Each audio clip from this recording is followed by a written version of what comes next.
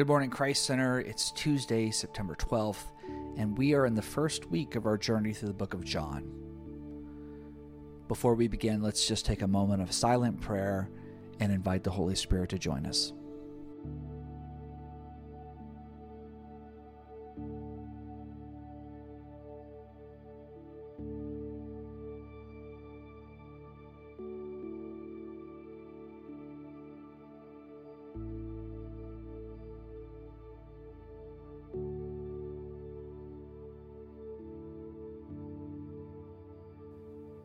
This is Carly Davis. Today's reading comes from John chapter 1, verses 6 through 18.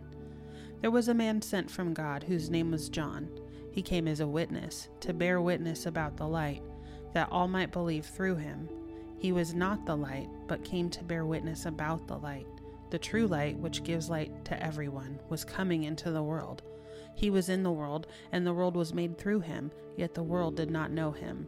He came to his own, and his own people did not receive him. But to all who did receive him, who believed in his name, he gave the right to become children of God, who were born not of blood, nor of the will of the flesh, nor of the will of man, but of God. And the Word became flesh and dwelt among us, and we have seen his glory, glory as of the only Son from the Father, full of grace and truth. John bore witness about him and cried out, "This is he of whom I said, 'He who comes after me ranks before me, because he was before me.' For from his fullness we have all received grace upon grace. For the law was given through Moses. Grace and truth came through Jesus Christ. No one has ever seen God, the only God who is at the Father's side. He has made him known."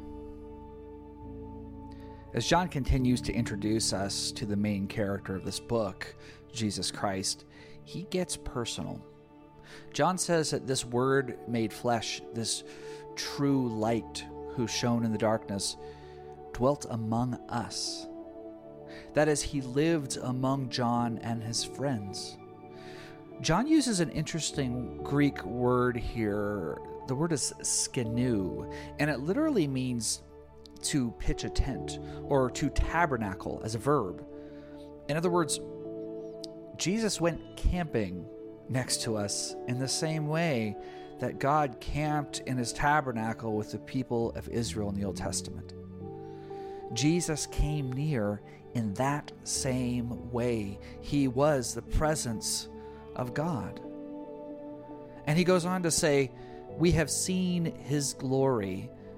That is, we saw what he did. We saw who he was. John says, I witnessed this with my own eyes. What was he referring to? We can't know specifically. Maybe he meant, I saw Jesus calm the sea.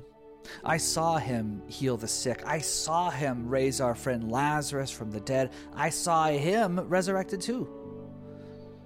Some scholars think he was referring to the moment of transfiguration when Jesus went up on the mountain and met Moses and Elijah and was transformed into his full radiance, shining like the sun, leaving James and John blinking and leaving Peter babbling about nothing. We saw that glory as of the only Son from the Father. It probably doesn't matter what instance John was referring to. The whole point is that in Christ, there is fullness of glory. Fullness. So much glory in the life of Jesus. Where do you even begin? And the best part is this.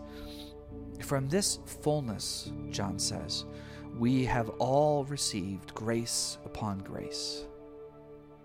Friends, if Jesus is all that John is claiming he is, if Jesus is that full of light and mystery and power and life-altering love, then there is more than enough grace to go around for all of us. To be more specific, there's plenty of grace for you today. Let's pray. Thank you, Lord, for putting on flesh and camping with your people. And thank you that you sent your Holy Spirit to camp with us today. Help us to believe that you are providing everything we need. Help us to receive your grace with the confidence of beloved sons and daughters. In your name we pray. Amen. Thank you, guys. We will see you tomorrow.